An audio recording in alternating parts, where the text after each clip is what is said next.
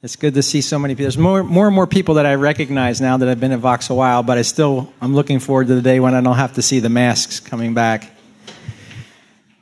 And it's good to begin this morning to be with you all again. This is my second semester as an intern here at Vox. It's flying by, but I do want to thank this community for allowing me and my wife to be part of it. It's been a wonderful experience.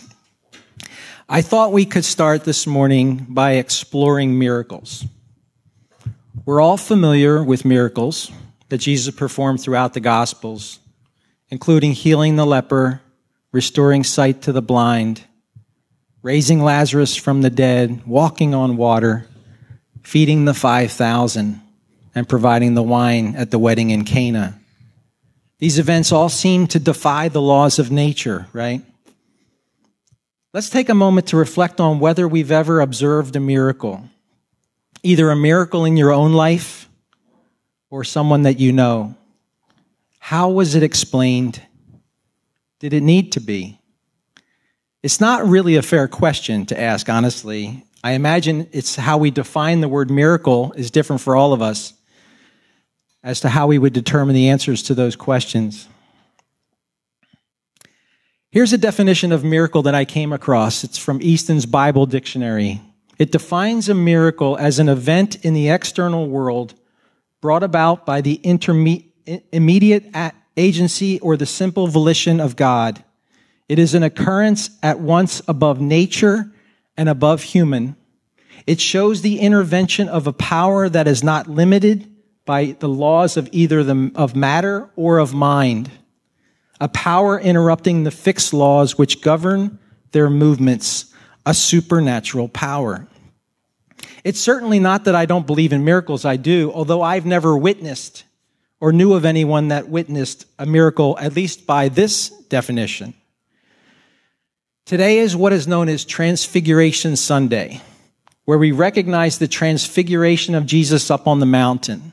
This is just days after he foretold of the suffering and death to his disciples that would occur in the weeks to come as we're approaching Lent this next week. In the scripture passage from Luke that Matt read for us this morning, Jesus has brought Peter, James, and John up the mountainside with him to pray.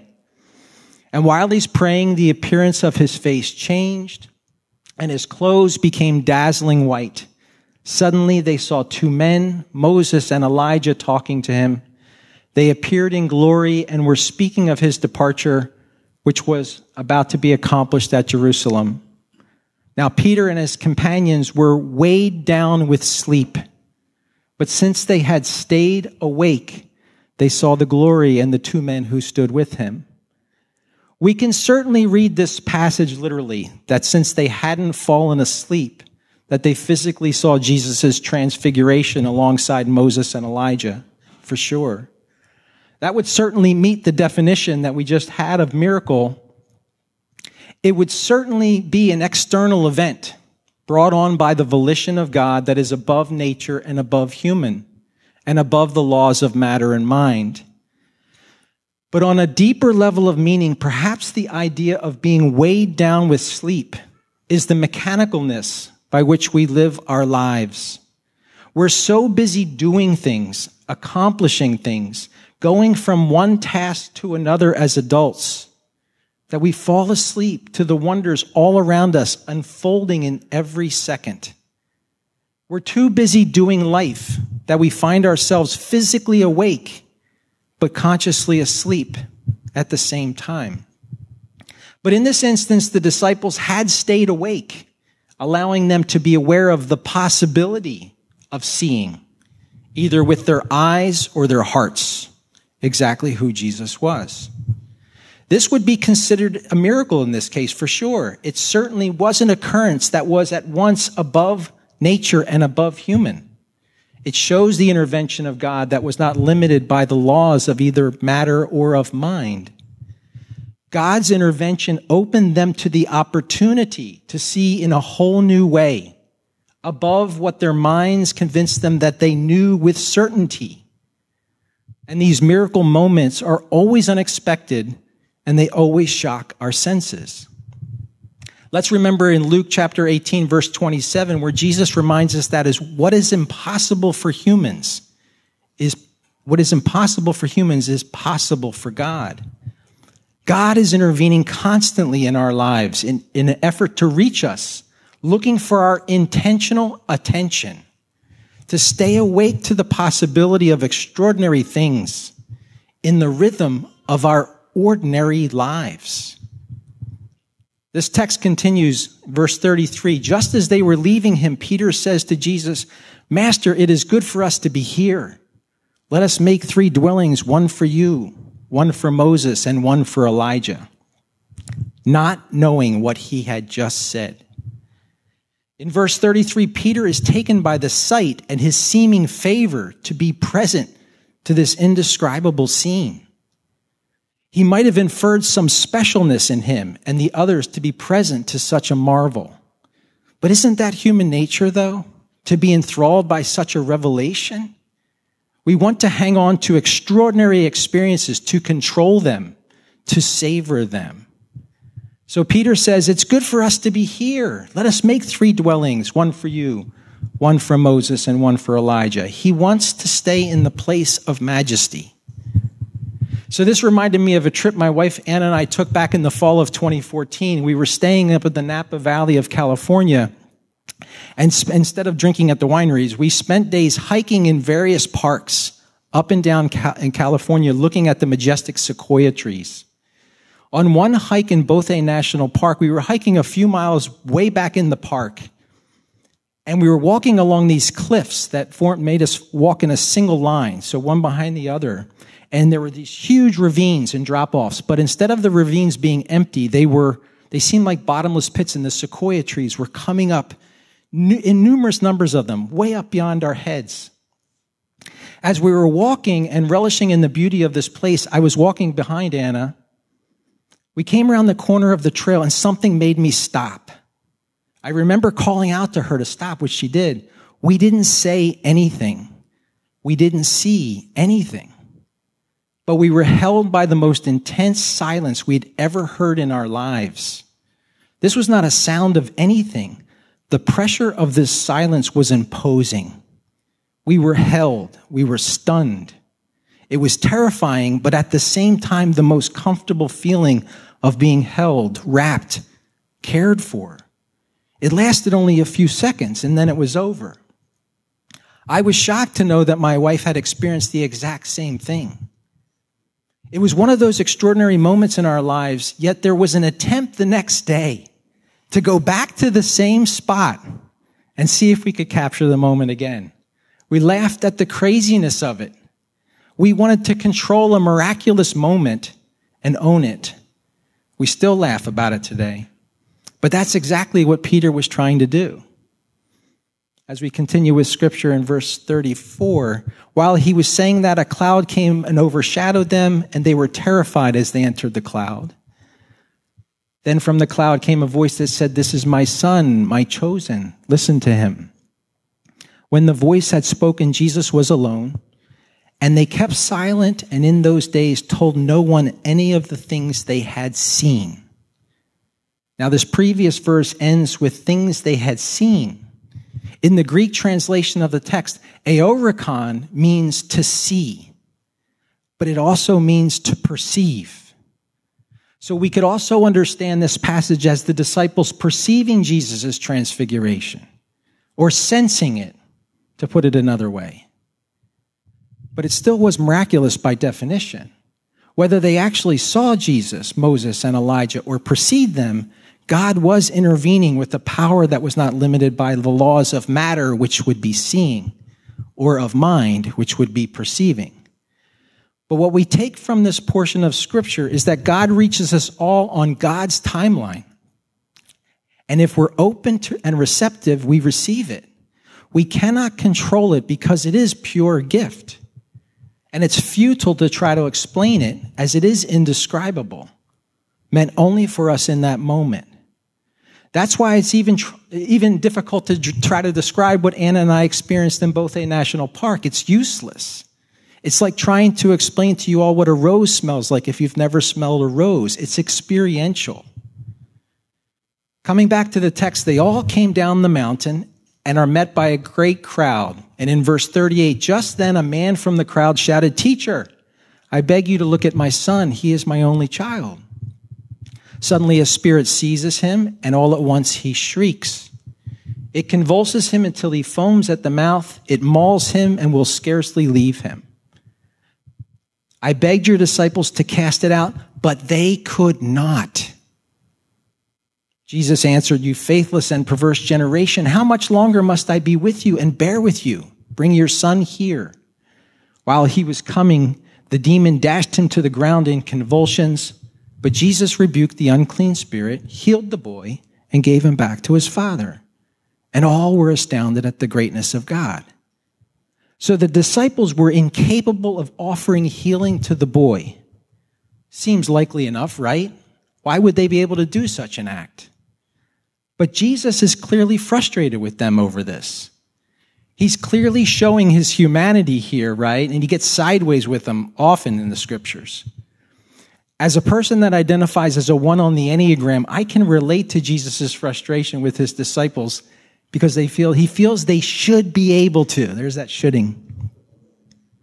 But why is he frustrated? Because they do have the capability to offer healing to others. We all do.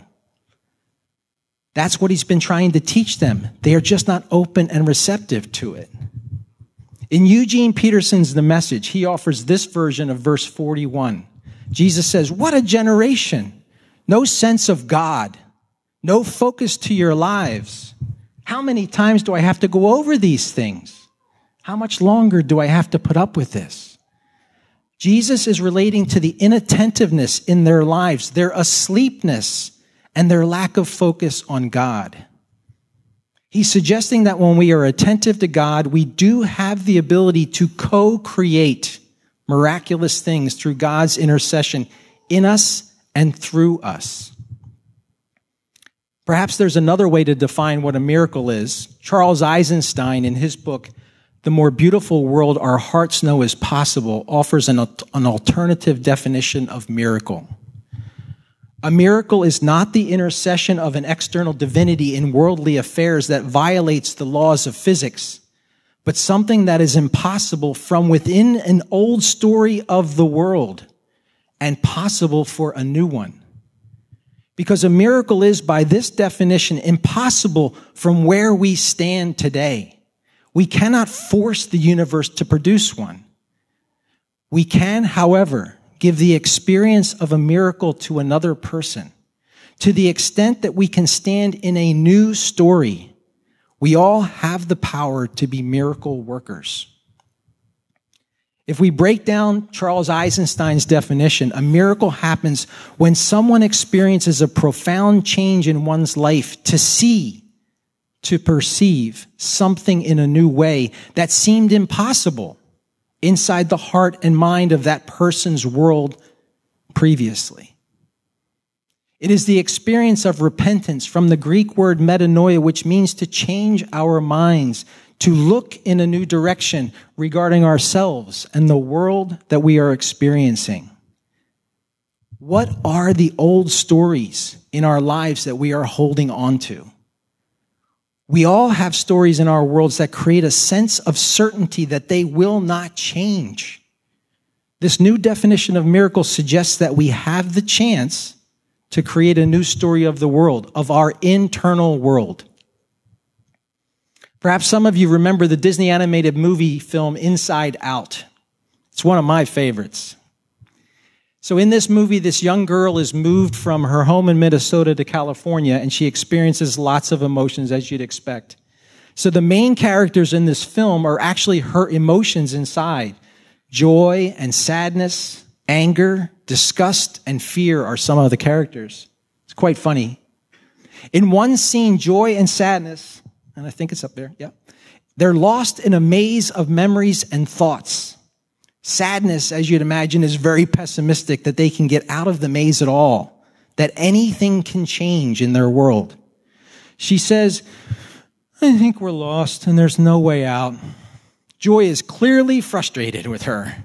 At one point, Joy stops and says, "Sadness, You need to be more positive. And sadness says, okay, I'm positive that we're lost and that there's no way out of here.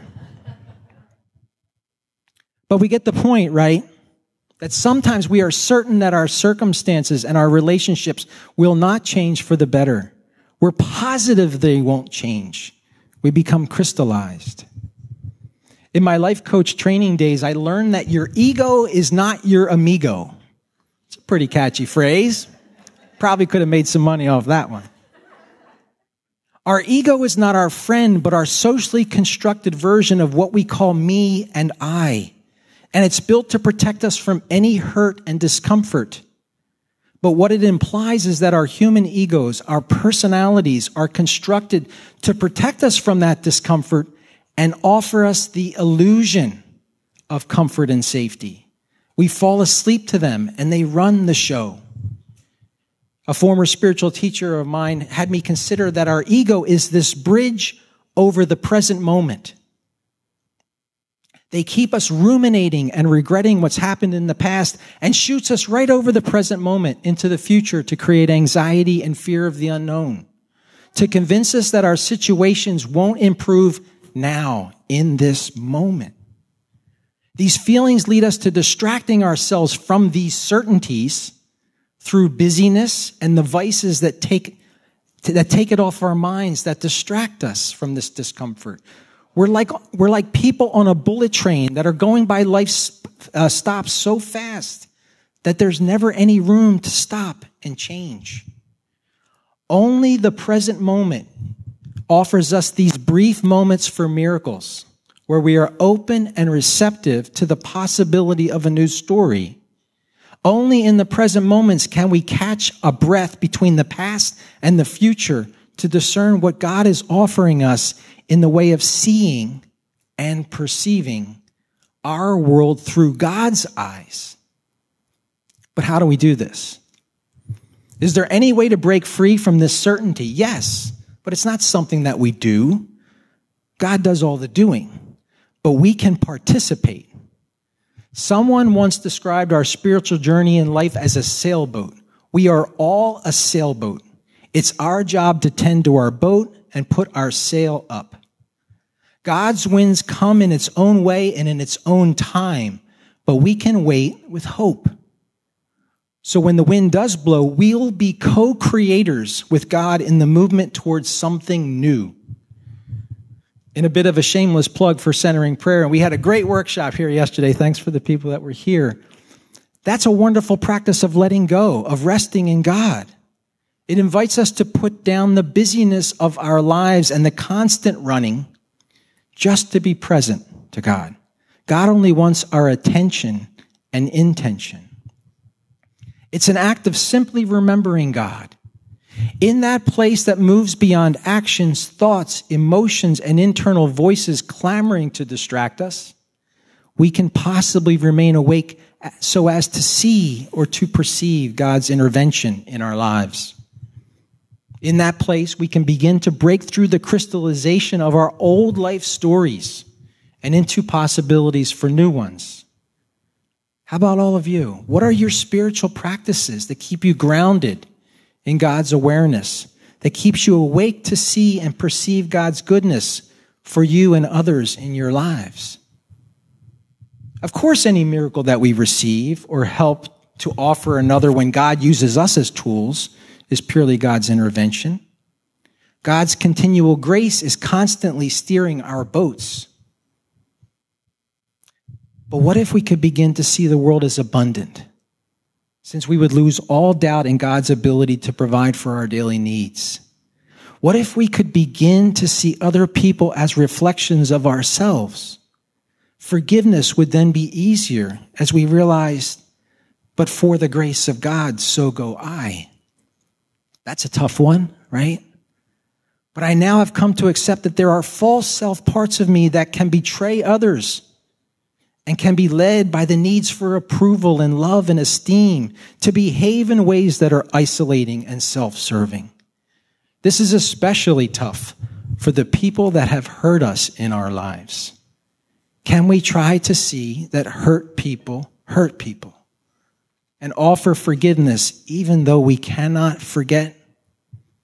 How about if we took the time to experience the order, beauty, mystery, and connectedness of the universe? A deeper joy and cheerfulness would arise that we wouldn't soon forget. The picture that is up there now, or coming up there now, is a picture that I took in June of 2020. I was sitting outside that morning doing my centering prayer, and as usual, I open my eyes when the bell gets off, and I jump up into my day's activities, running to the next thing to do. But for some reason, as I looked over at our picnic table, there was this gecko sitting there.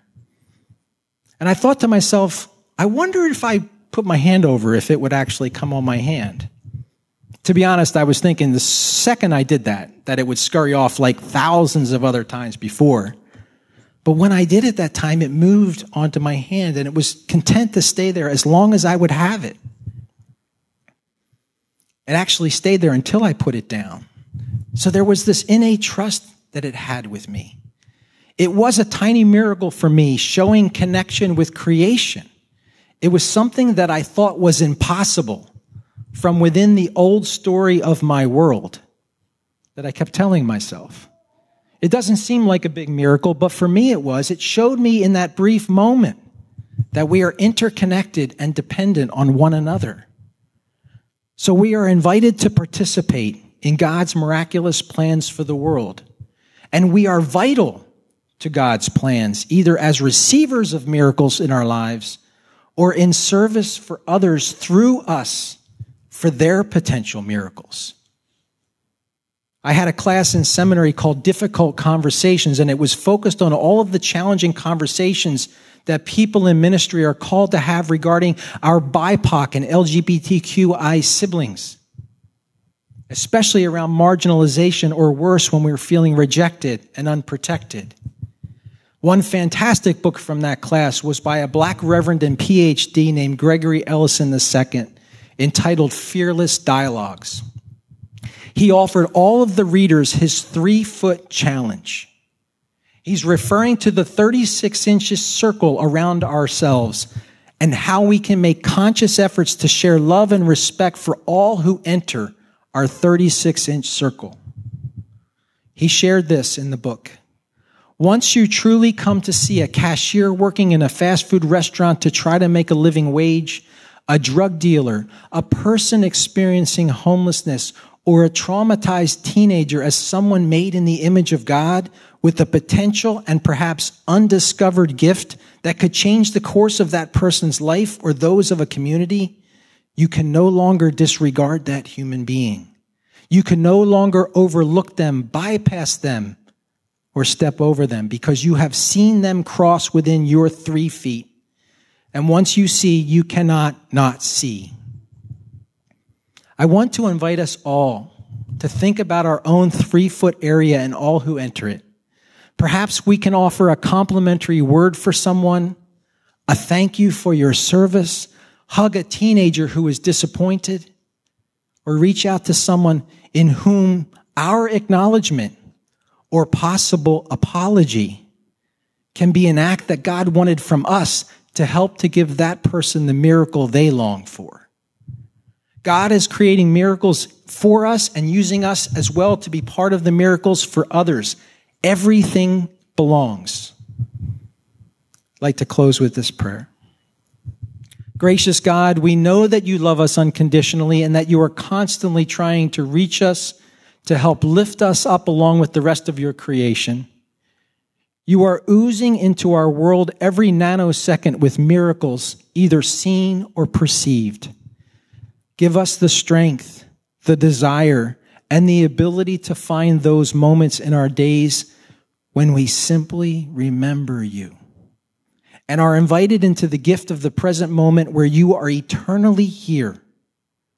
Help us to know that satisfaction and joy are the only available to us in this present moment, where we can be free of rumination, regret, anxiety, and fear.